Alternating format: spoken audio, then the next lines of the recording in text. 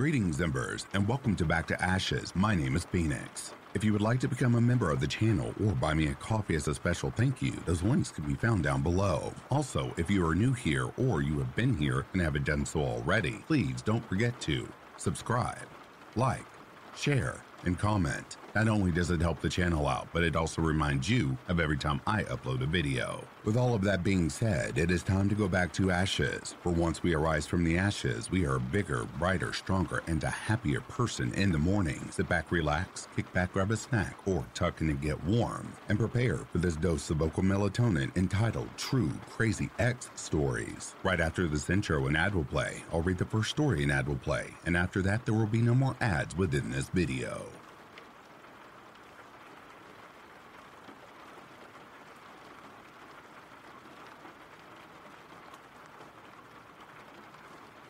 So, to preface this, I was young, maybe 18 to 19, and I had no idea what we were getting into. So, my father owns 3 businesses and was actively dating his business partner and was providing for her. She also made advances on me, which kind of creeped me out. She would buy us all food, and at first I was grateful, but then I started becoming nervous as she wanted to be alone with me a lot.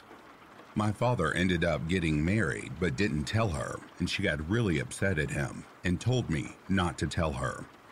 She came to my job and demanded to see my father, to which I told her he wasn't here.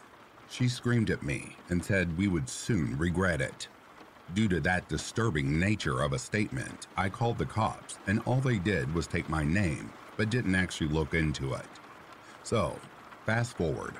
I come home at around midnight as I had just came from my second job, dead tired from school and work. I ate and crashed on my bed. It had to be at least 3 in the morning when I heard my door open. At first I didn't move because I assumed it was my calico cat Misty pawing at my door as she liked to sleep with me. When I groaned her name and she didn't answer, it struck me strange, but I wasn't worried until I felt a presence standing over me.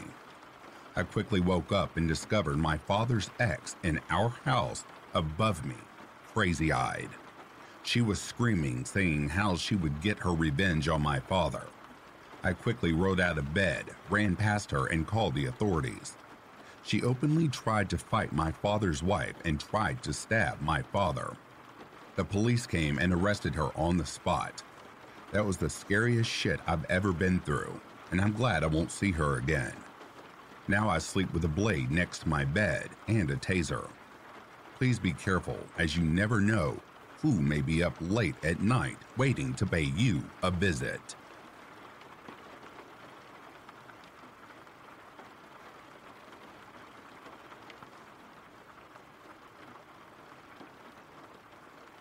So, I met this guy online recently that seemed sweet and kind. I decided to set up a date on Friday, and everything is going well. That is, until yesterday. I get a message telling me that he wants to hang out tomorrow morning, and I agree, thinking that we would just go out for Starbucks and he'd come around that time we agreed to. I go to sleep with a smile on my face. Instead, I wake up to a phone call at around 8 a.m. Surprised, I answered it, and it's my date. Hey, are you up yet? I just woke up. I don't care how you look. Also, your mom freaked me out. What? My mom? Yeah, she saw me parked across your house. She waved and I waved back. She was kind of creepy. What time did you come over here? 5:30 a.m. My heart sinks.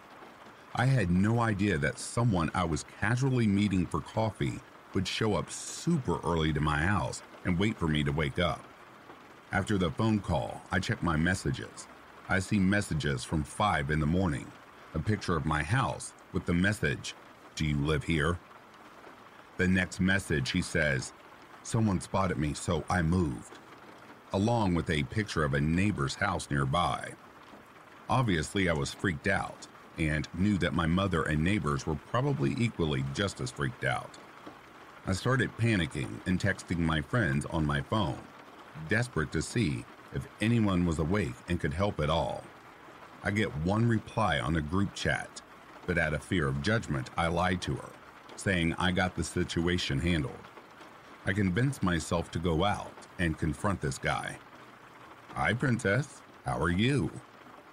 I noticed him on my neighbor's yard, probably trying to look for me in their windows.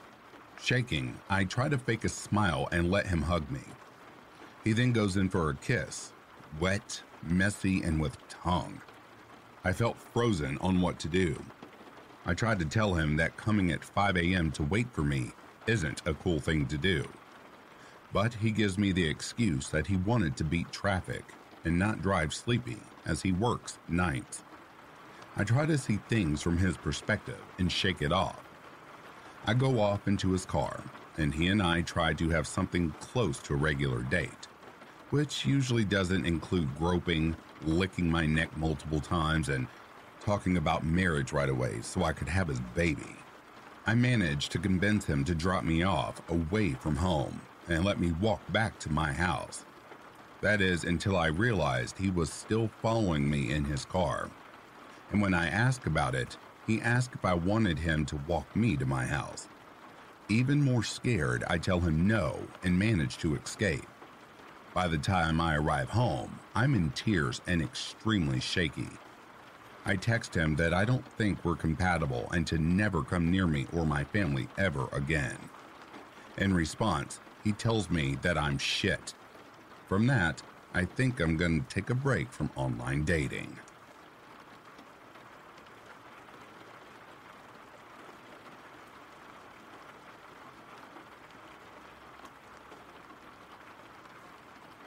I'm going to warn you now, this story is a bit long and quite a doozy. Grab some popcorn and perk up those ears. This happened about 6 years ago. I'm 27 now. Having said that, I apologize if there are small details missing or that I don't remember. I had gotten out of a 3-year relationship that didn't end particularly well.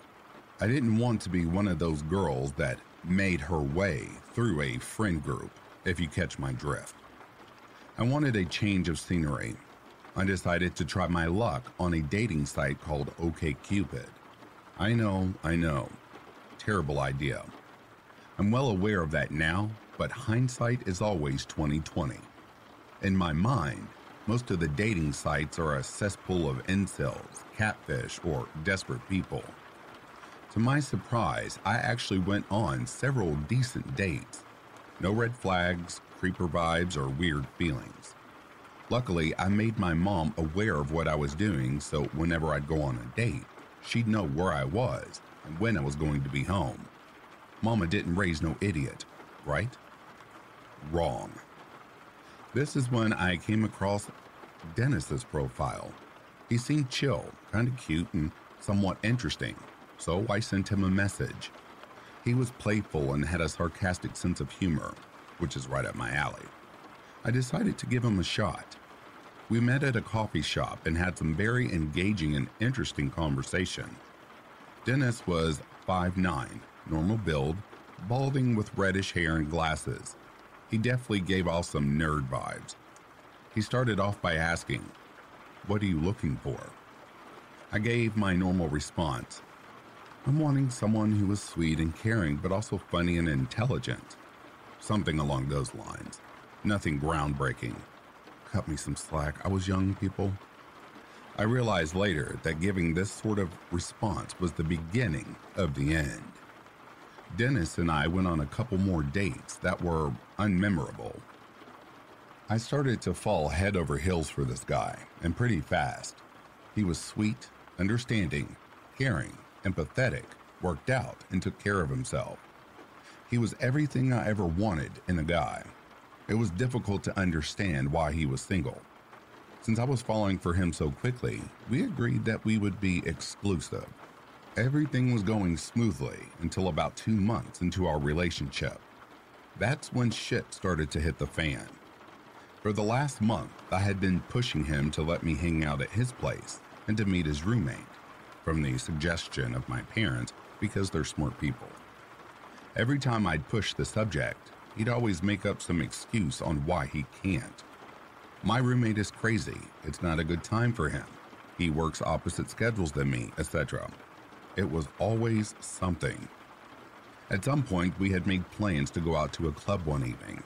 I was all dressed and ready to go, waiting on him. He ended up not answering his phone for a couple of hours. I realized his phone must have died since whenever I would send him a message, it would never say delivered, for those of you that are Apple users. I ended up deciding to go to his place to see if he would answer the door. I obtained his address at some point, I just don't remember how. He lived about 15 minutes from me in an apartment complex, and it was the middle of winter, February. It was fucking cold outside. I knocked on his door, no answer. While heading back to my car, look who decided to show up. Everybody in your crew identifies as either Big Mac Burger, McNuggets, or McCrispy Sandwich. But you're the Filet-O-Fish Sandwich all day. That crispy fish, that savory tartar sauce, that melty cheese, that pillowy bun. Yeah, you get it. Every time. And if you love the Filet-O-Fish, right now you can catch two of the classics you love for just $6. Limited time only. Price and participation may vary. Cannot be combined with any other offer. Single item at regular price. Ba-da-ba-ba-ba. None other than Dennis himself. And guess who he was with? Yes, you're correct. Another woman, which I later found out was his longtime girlfriend, Jessica. I quickly made my way over to him, and the look on his face was fucking priceless. His face deadpanned as soon as he saw me. He whispered something to the girl he was with, and she made her way inside. He came over to me and was speechless at first. I'm very surprised to see you here. Really? We had plans, remember? I wanted to see if you were home.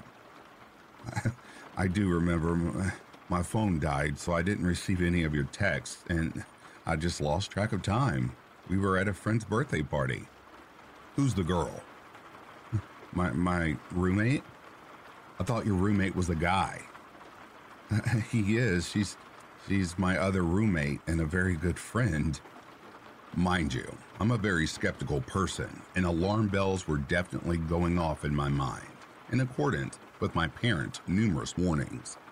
However, Dennis is the sort of person who is very good at talking himself out of situations, his reasoning behind the decisions he makes, why he made them, etc.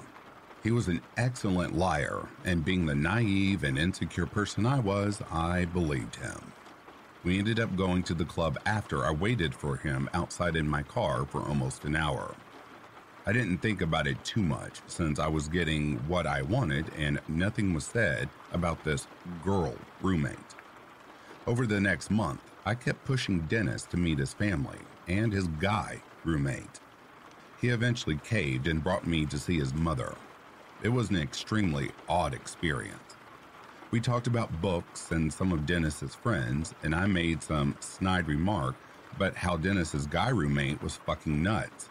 Dennis's words, not mine. And they both gave me the strangest glances. This would make more sense to me in about a month or so. Eventually, I started to realize that Dennis's stories weren't adding up, and I started to see holes in his stories. He would only see me on Tuesday and Thursday evenings because he worked a lot of overtime. He would never be flexible or change his mind, or even allow me to attempt to change his mind. If he was late coming to see me, which started to happen pretty frequently, he would send me screenshots of his work and his work vehicle in line for getting a wash. Or he would send me screenshots of his bathroom saying he just wanted to freshen up. When I would ask for a picture of him in that moment of him in his bathroom mirror, he declined. He refused to send any pictures of himself, proving that he was where he claimed to be. He would also take unusually long bathroom breaks at my house after sex. I'm saying like 20 or more minutes long breaks. I know, another huge alarm bell. Everything came to head about a month or so later.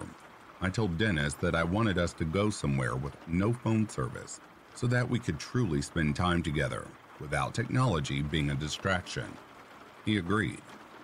We ended up making plans to spend 2 to 3 days in Canada. It was still early in our relationship, 4 months at this point, and my mom wanted to make sure I was safe, so she took down Dennis's driver's license and made a copy of it as well. She also took down his license plate information. Thank you, Mom. The trip ended up relatively uneventful until the last evening in the hotel room. I'm not sure if it was on purpose or if he was actually asleep.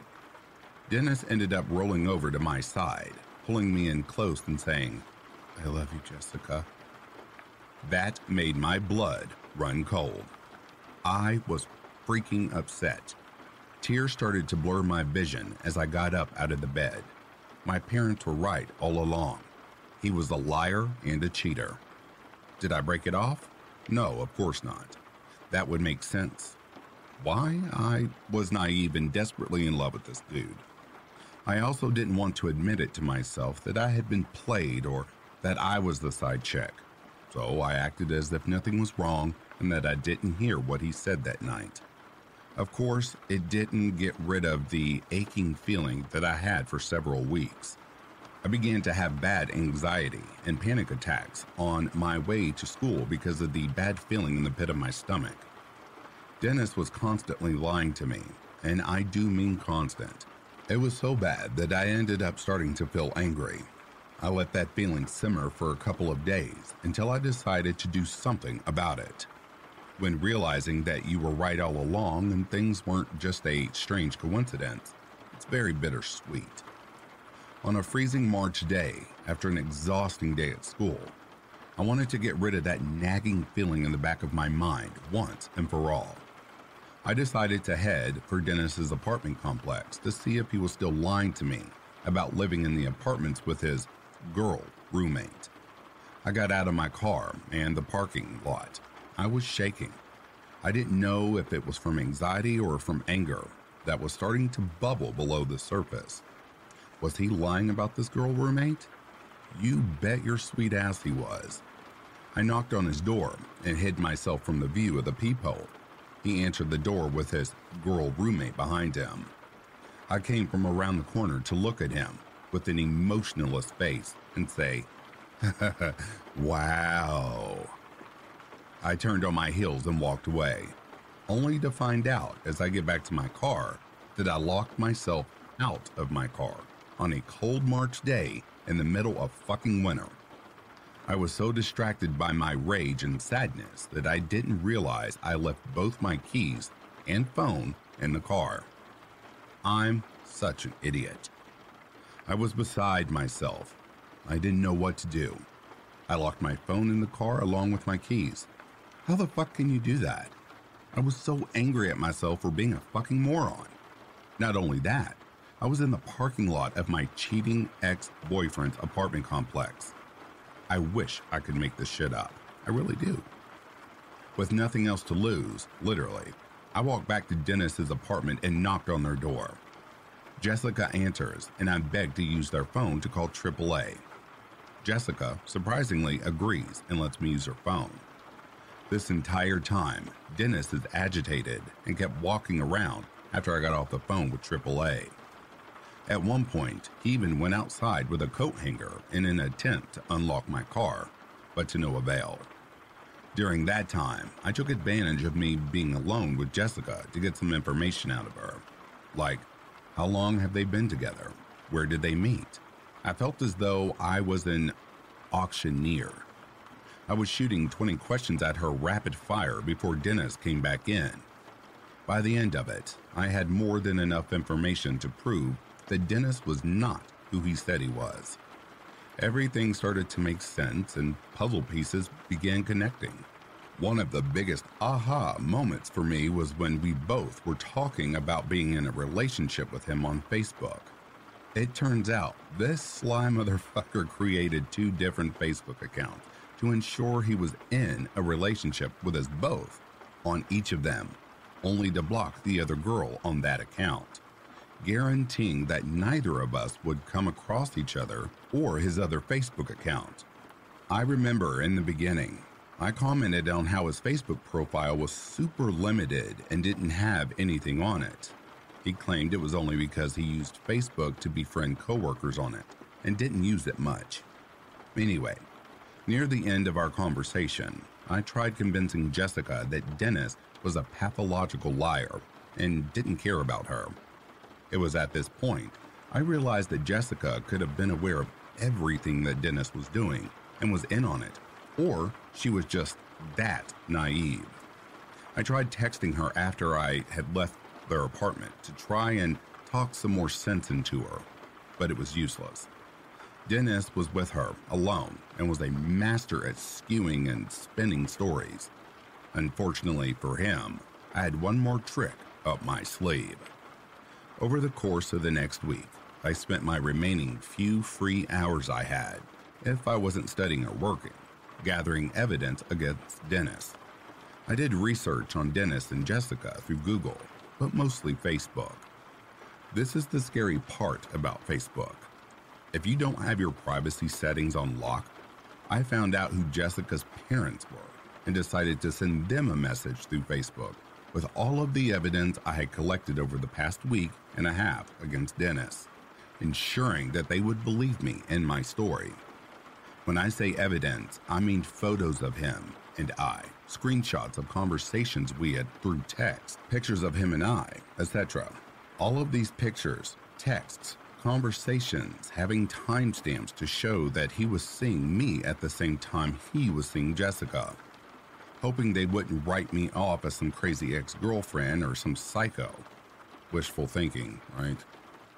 The message is long, so grab your second bucket of popcorn. I have copied it verbatim from the original post that I sent several years ago. I have changed some information to protect my privacy and the privacy of others. Hello, insert Jessica's mom's name here. My name is X, and I thought there was something you should know. Your daughter is being lied to by her current boyfriend, Dennis. I met him on an online dating site named OkCupid, and we spent the last 5 months together. But Dennis ended up lying to me about his life and everything about it. I doubt your daughter knows the extent to which she was being lied to. I feel it is only right for me to share the information I've collected with you, so that it may be brought to your daughter's attention, and so he can no longer get away with this type of behavior. Dennis is not who he says he is, or appears to be, and has lied about many aspects of his life. Let me explain. Okay, side note. For most of the information I give you today, I also have pictures as evidence, and for your convenience to back up what I have to say, I will mention each time when a picture can be paired with information provided. First and foremost, a breakdown of the Dennis that I learned about while dating him for 5 months. His full name, Dennis, middle name, then last name. Phone number, redacted. Address, redacted. Dennis's mother's address, redacted. Workplace, redacted. Includes details of his work schedule, as well as him working alternate weekends. Exact vehicle description with disgusting features, redacted. 2 distinguishing decals on the back window. Picture was provided for that one. License plate number, redacted. As stated previously, I met Dennis on OkCupid, an online dating site, in early November.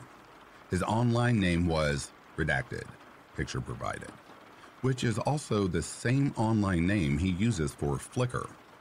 We dated for 5 months until I found out that he lied to me about his living conditions and the fact of that he also had another girlfriend, your daughter.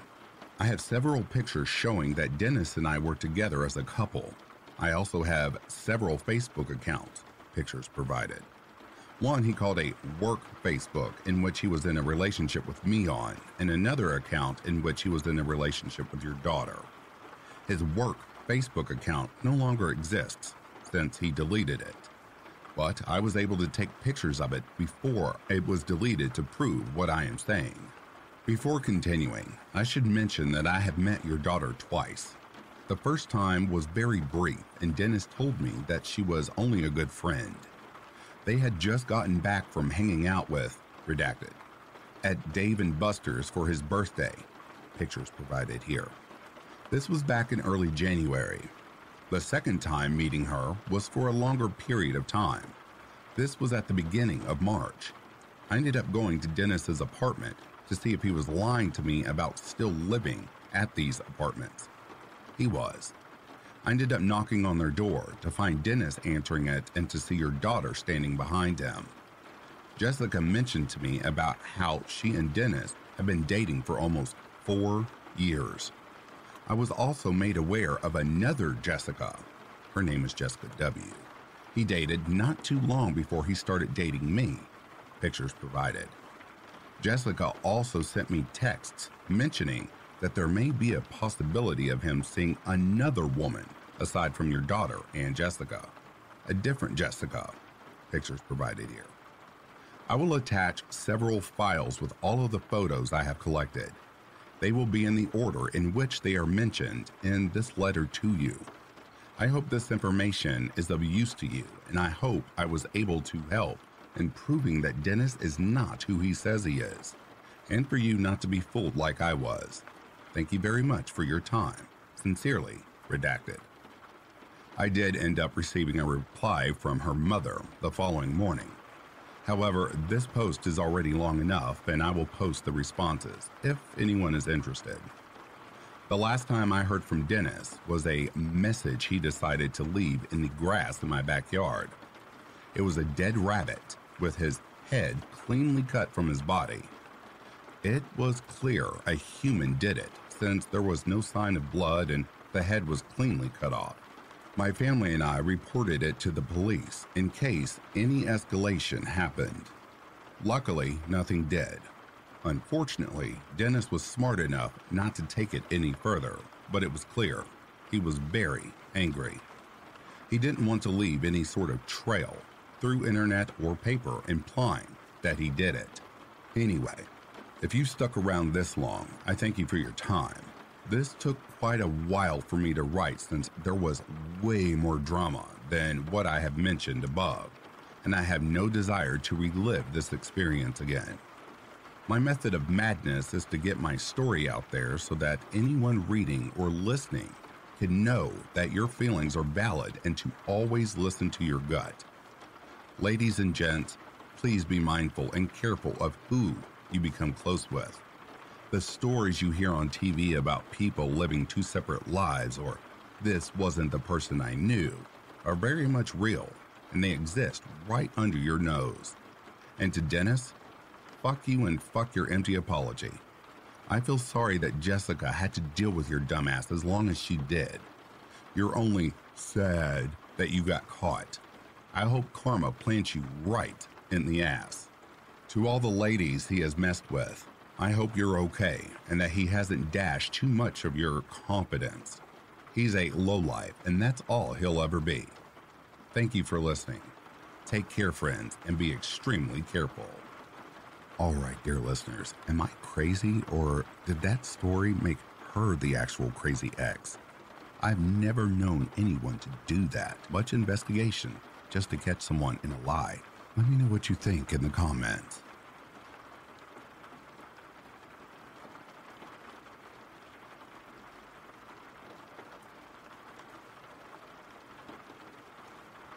Hello. First of all, the course of events in this story happened from 2007 to 2012. However, the actual terrifying encounter in the story happened exactly in 2012, 2 years after my graduation. So, like others who cannot get over with their horrifying encounters, you're not alone, since that encounter still remains fresh on my mind until now. Before we start with the story, let me tell you a short history about my father and his family struggle and life in the early days as an immigrant to the U.S. My family currently lived in Pennsylvania, Lancaster to be exact. But before that, my paternal side of my father's family actually hails from Romania. They immigrated to the U.S. in 1964. My paternal grandfather fled to the West during the last days of World War II. He was not a soldier nor a collaborator during the war. Being just a regular civilian, he fled to the West due to the widespread bombings in Bucharest. He also feared of getting killed since their house was already damaged by a bomb during an air raid in 1944. Luckily, they survived. When he fled, He was already married and had one kid, who is my oldest paternal uncle. They settled and lived in France for 19 years. My paternal grandpa went into several jobs to earn money there. My dad, along with his siblings, were also born and raised there. By the time when they finally immigrated to the United States, my father was just 5 years old. My father was the fourth out of 5 children. After immigrating to the U.S., they arrived in New York penniless. They experienced being homeless beggars in the streets for days until my paternal grandfather, along with his oldest son, my oldest paternal uncle, went into several jobs until they were able to make more money and rent an actual apartment. My paternal grandmother also found a job as a cleaner in various parks, and usually my father, along with his 2 older sisters, my paternal aunt, and his younger brother, my younger paternal uncle, would come there to help her. After that, my father, along with his siblings, would study and work there for a long time. They were all able to finish primary and secondary education. To be short, they became working students during their time studying there. My dad, along with his siblings, also studied college there. They were lucky enough to finish their studies and find a stable job. My dad planned on applying as a teacher after moving to another state, since education was his course in college. Unfortunately for his younger brother, he didn't finish his education due to his vices. Instead of using his money to enroll in college, he would use it to drink it away in a bar or buy cigarettes, and the worst is he used to buy drugs. Sometimes he would even get into fights with his older siblings, including my dad, for allegedly stealing their cash to use it for his own luxury. They really feel sorry for him after their parents found out what's happening to him. They forced him to rehabilitate himself for the longest time and was only able to walk free by 1981 from the rehabilitation center. Like he promised to them, he had already changed for the better by the time he was released. Destiny also gave him a second chance. He was able to find a stable job and meet a woman who gave him all the love and time when they got married. It would take years for my father and his family to find a comfortable life. His 3 siblings did move to other states. However, my paternal grandfather and grandmother decided to just move to Plattsboro. My younger paternal uncle also decided to live close to them so he can keep an eye on them since they were already old. My father would finally move to Pennsylvania in 1985. His older siblings moved as early as 1983. He settled and lived in Lancaster, and he also found a job there as a school teacher. Soon after, he will meet and date my mother there until they got married. When I was a kid, Romanian language remained my first language for me to learn, since I was always close with my dad. I admit I'm a daddy's boy. My mom, however, was always busy with her work as a nurse in a hospital, while my father just worked as a high school teacher. I grew up with no siblings, so honestly, I was the only child, and it was so boring for me since I don't have any younger brothers or sisters to play with or interact with. It would take several years for me to fully understand and learn how to speak English. Honestly, that was the hard part, especially during elementary. I'm a total loner. I don't have any friends, and the worst part is I was ridiculed whenever I tried to speak English, since I always stutter whenever I try to do it. So to be simple, I can compare myself to an alien during my childhood, a kid with no friends, a kid who was always a whipping boy, and a child who had nothing to defend himself from the judgment he would receive. But anyways, my parents were always here for me, so when I always got bullied, there would be someone who can stand up for me. I don't want to bring back all the harm on those children, but that time I just wanted to live in peace and harmony along with them, so I just ignored all the bullies. As time passed by, from 4th grade to 6th grade, I was able to make some friends since my parents noted my advisor that I was having troubles communicating in English. Luckily, like a gift from heaven, my mother had a friend who was fluent in Romanian. He volunteered to translate what I was saying without asking for any payment in exchange. So he became my interpreter until I was able to fully speak and understand the English language. At least, my stress has been reduced when I was in 4th to 6th grade, since my parents explained my problem to the school authorities, so they allowed my mother's friend to translate while I was studying in school every day. My advisors every school year knew my situation. They were good and kind to me. My classmates also knew my problem, and they seemed to be good and humble to me as well. My bullying experiences also started to dwindle as those kids who bullied me received a hard-earned lesson from the school authorities. During that time, my parents also enrolled me in an English tutorial school. The schedule there was every weekend. I would frequently attend the school, mostly in summer. Most of the kids who attended that school were the same as me. They also could not speak or understand the English language. When I was in high school, my abilities to communicate and understand English seemed to improve very well. Now I was able to make friends easier, but I would still stutter sometimes, which would make some students laugh. But I no longer experienced bullying that much since I was a consistent honor student until I finished high school. Anyways, back to the main story. In 2007, when I was 19, I moved to Harrisburg to study college. I'll be spending 4 years studying there. Due to privacy reasons, I won't mention the name of the college, even though I want to. During my first month there, life was absolutely good. I lived in a dormitory along with other male students, since our dorms are separated from the girls. Our classes had many activities to deal with during the first month, so it was hard for me to have some time to talk with my parents or relax. I also felt stressed and pressured at first, but I soon realized that I will grow up and become more responsible when dealing with other activities. The campus also housed some students with strange and weird personalities. I could tell that I had several encounters with odd students. Some encounters are funny, but some are also really sketchy. But I accepted the fact that all of us in the campus had different personalities. I made a lot of friends during my first year. One of them was Terry, who became my best friend during most of the college years. Bullying is not an issue on the campus, since the system was very good there.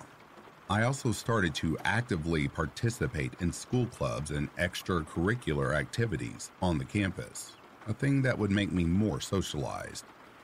When going back to my hometown and enjoying my time with my family, it only happens fully during summer.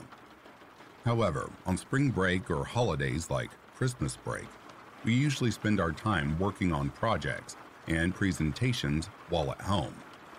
On weekends, we are not spared from every activity and assignment, so we usually spend weekends typing on laptops and researching rather than relaxing, and having time with our families.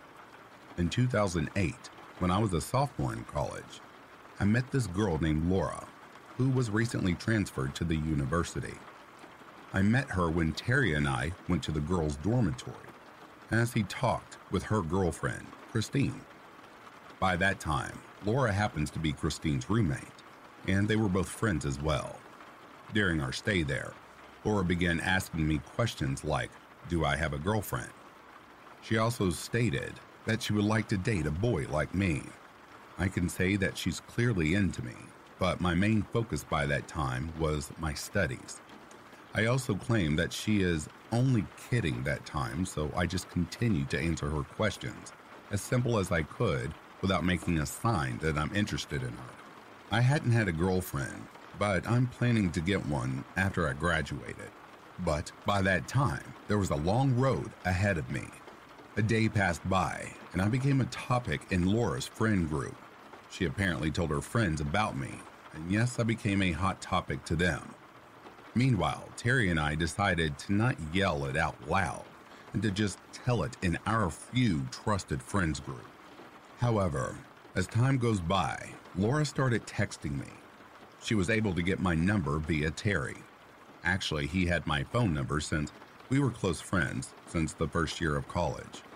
But believe me, it was upsetting at first, since it was sensitive information, but I managed to accept it as my best friend provided a deep explanation for me to understand. I admit at first it was hard to talk to her. I'm busy with my studies, and I don't have any interest in flirting with her.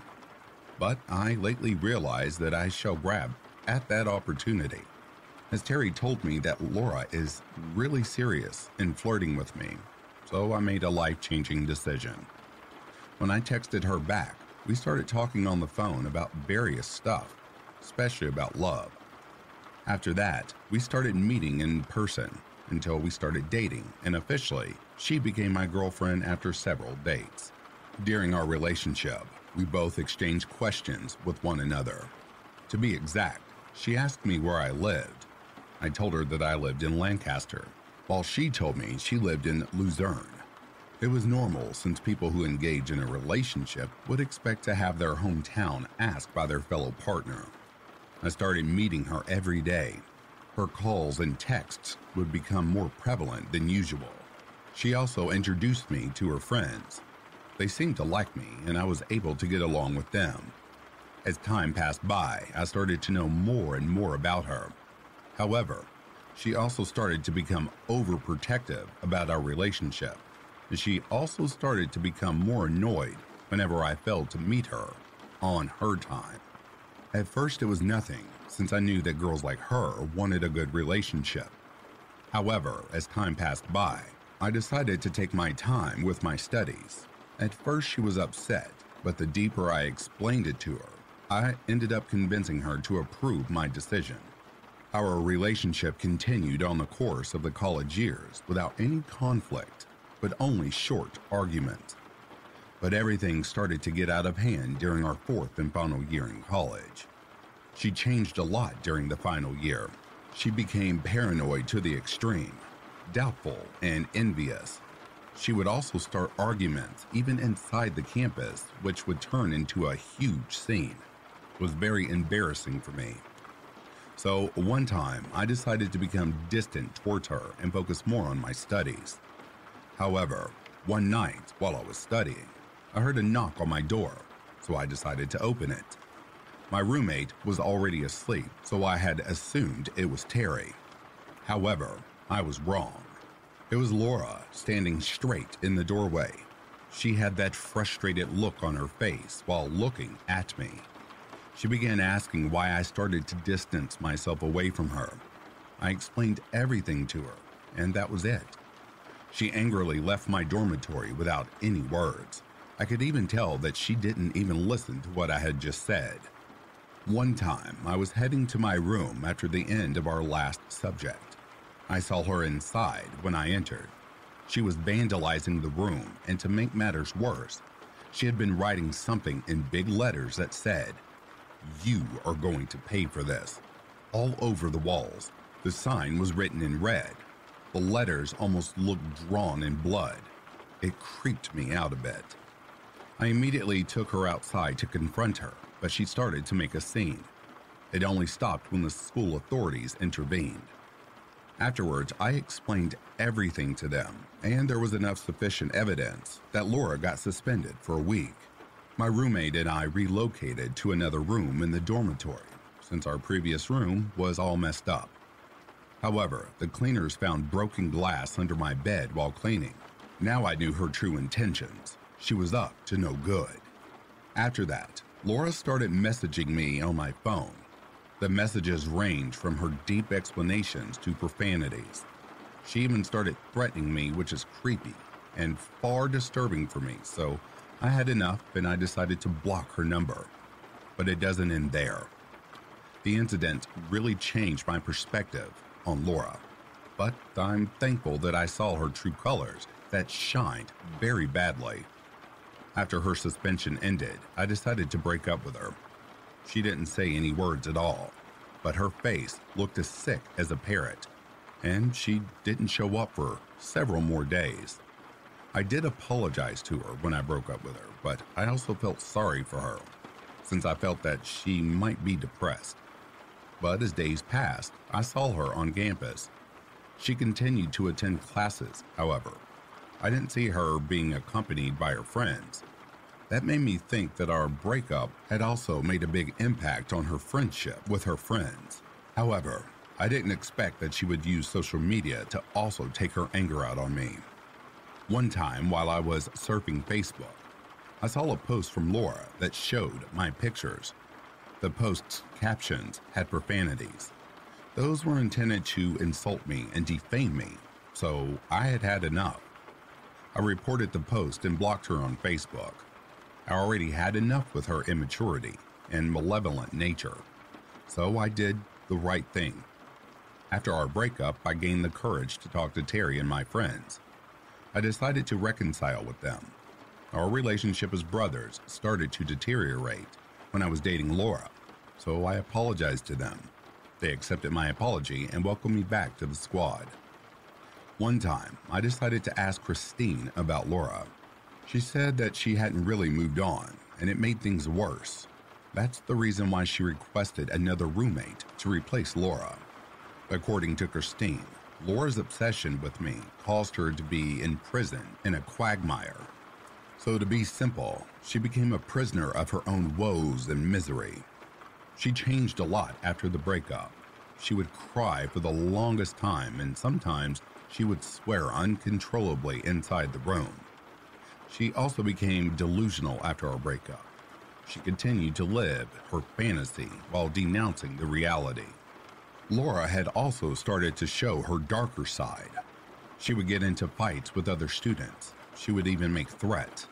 She also started to talk about dark and creepy stuff, which scared her friends shitless. Scratch marks also appeared on her arm, which made her friends speculate that she is going to kill herself at any time. So they comforted her, but it didn't help, since she also became violent. She started throwing her objects violently, and she would even harass Christine and her friends. This caused them to distance away from Laura. Those things shocked me a lot. I expected that she will realize her wrongdoings and change for the best. But I was wrong. She changed for the worst.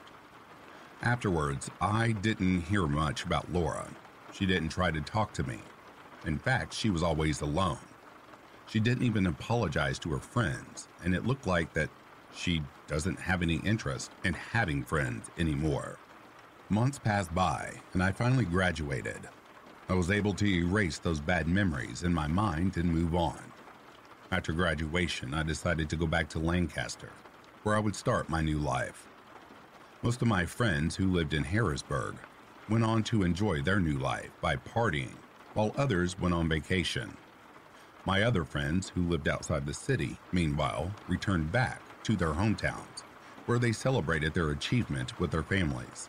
All of them would celebrate before they would go on and find a good job. Christine moved in with Terry, so they both lived under one roof in the suburbs of Harrisburg. I stayed in contact with my friends. However, I didn't receive any news about Laura. I expect her to change and finally move on. Meanwhile, after summer, I went into a job hunting spree like other graduates did. I was lucky enough to find a stable job in my hometown. The salary was good. My fellow coworkers are friendly. My boss is not a jerk, and I easily got promoted due to my skills. I also decided to move out of my parents' house as I bought a new house to live independently.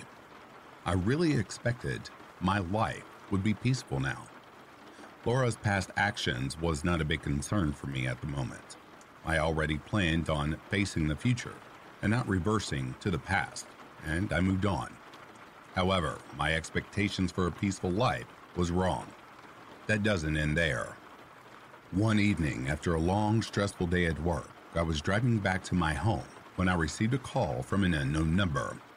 When I picked it up, there was just this breathing sound on the other end. So I hung up, since I knew it was just a prank caller. However, when I was already at home, the number would not stop calling, only for me to hear the same breathing sound on the other end every time I answered. I then finally blocked the number and went to sleep. That morning, I saw something in the mailbox outside my house. The mail contains these words: "I don't forgive and I don't forget," written in red. That reminded me of what Laura wrote on the walls of our college dormitory. But I threw it in the garbage since I knew it was just some prank from some kids. One afternoon, since my shift had already ended, I decided to go home.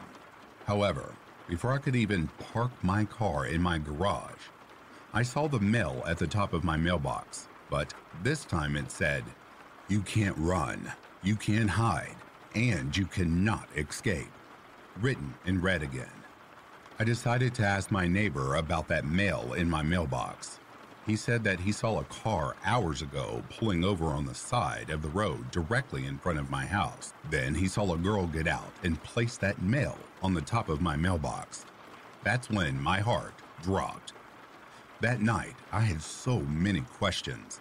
I knew it was Laura, but how could she know where I lived? My mind is just full of questions. That's when I received a call from a random number. I picked it up and I heard a familiar voice saying, "Go outside. I have a gift for you." That's when the shock set in.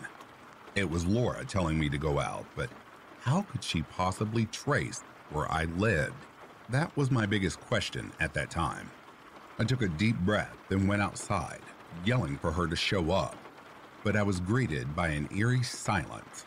Not a single car or a person passed by in the street. But then I heard glass shattering behind me. When I looked back, I saw my front window broken. I was very angry at that point. I knew it was Laura, and I'm ready to confront her without knowing the dangers that she brings with her. I can't see anything, so I decided to check my window. As I went to go inside my house, a rock hit me in the head. It nearly knocked me unconscious.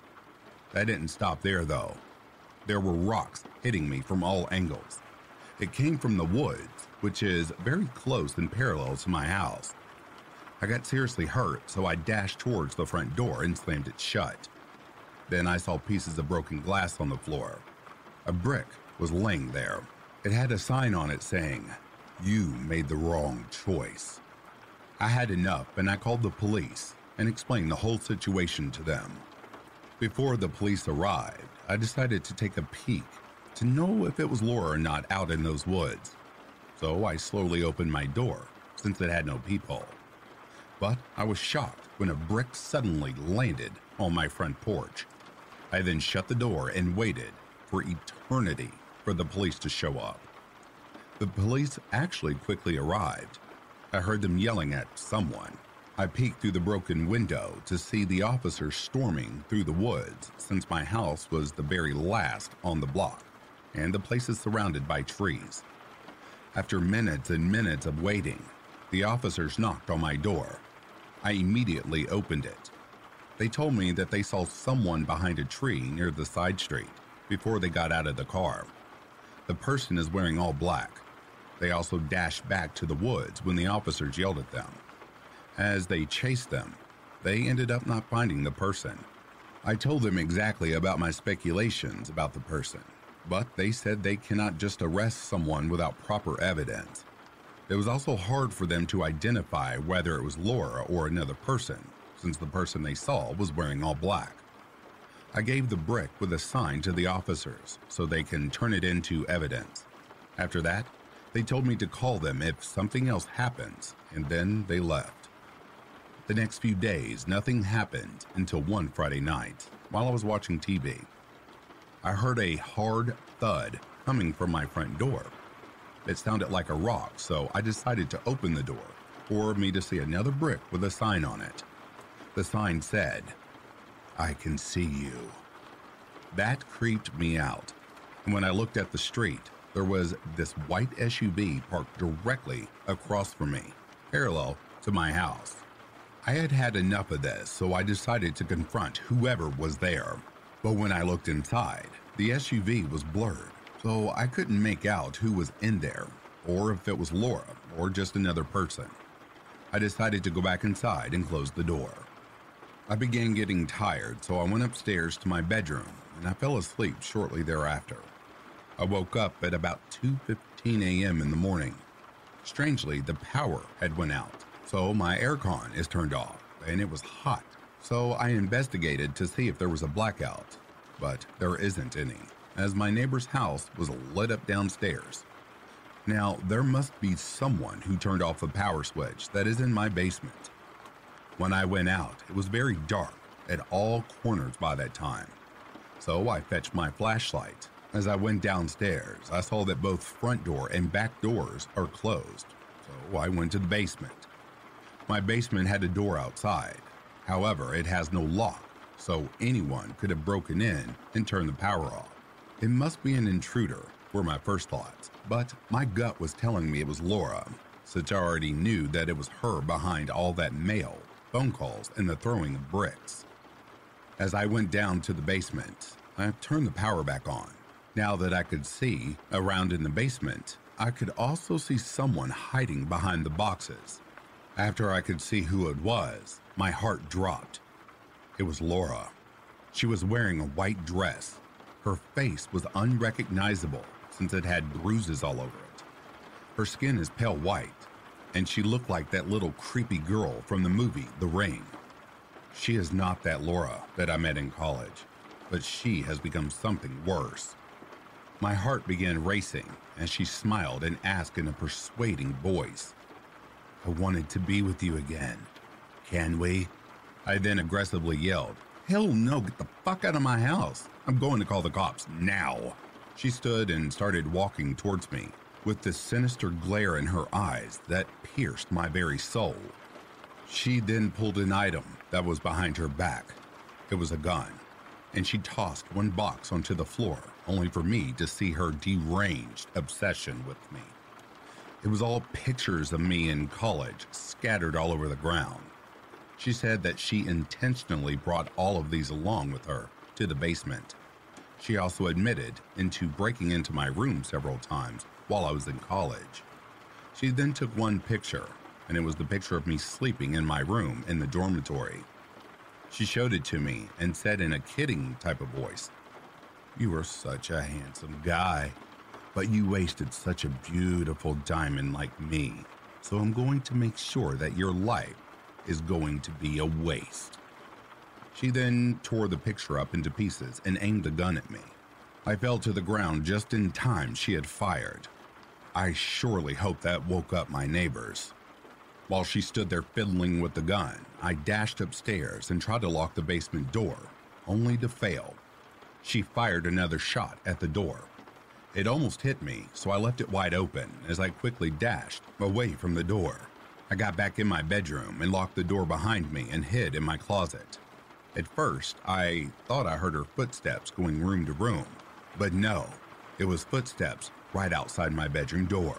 She tried to open the door and come in, but it was locked, so she began pounding and yelling in a frantic voice for me to open the damn door. Then there was a brief silence. That silence was broken when she broke through the door. She began searching the whole room with her gun drawn. Luckily, she passed my closet. She looked under my bed, but since the closet was behind her, I picked up my baseball bat from inside the closet, which I always use for self-defense, and took a deep breath. Thank God the doors on my closet opened silently. Luckily, she hadn't noticed me or heard anything. She was just standing there, staring at my bed like a statue. I raised the bat and knocked her in the back of the head, which rendered her unconscious. Afterward, I then tied her up to a chair so she couldn't escape. I called the police and took her gun. The police arrived shortly after. They entered the house. By that time, Laura had started to regain consciousness. As she was coming to, she had been handcuffed by the police. She began to threaten me and even tried to attack me, but she ended up being tackled by more police officers. After that, I pressed charges against her. However, during her trial, she was declared mentally insane due to her behavior in the courtroom. This led her to be sent to a mental asylum instead. It wasn't a major concern of mine anymore since that asylum was a very strong and maximum security facility.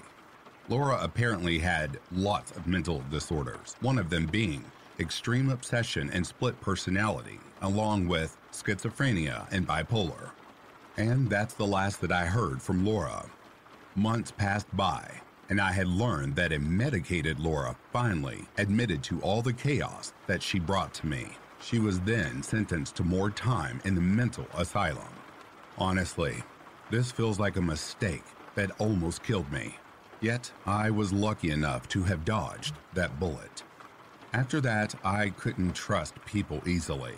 I had sold that house and decided to move into a place near my parents' house. I haven't heard from or about Laura after that, which was a good thing because I didn't care to hear anything more about her ever again. It's very far disturbing in what people can do just because of a little obsession. Okay, everyone, I'm so sorry about that story. I didn't know it was going to go on and on again. As I was reading it, I had to actually make it make sense because it was totally a grammatical nightmare.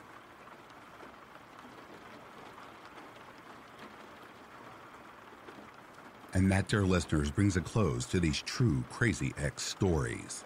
Before I go any further, I would like to give a very special thank you and shout out to the reform members of the channel. Tina Mead, Colt Stone Wolf, Interscare Wifey, Les Crispin, Tammy Slayton, CAG, Denise S., Samantha Place, Stephanie McLaren, Corpse Lover, Norman DW, Chrissy Elias, Cindy Cleveland, and Patty Sneese. If you are sleeping, I hope Slumberland is treating you comfortably. If you are awake, I hope you've enjoyed this collection. Until next time, please take care of yourselves. I'll be reading to you soon. Have yourself a good morning, a good afternoon, or good evening. Peace, love, and light to you all.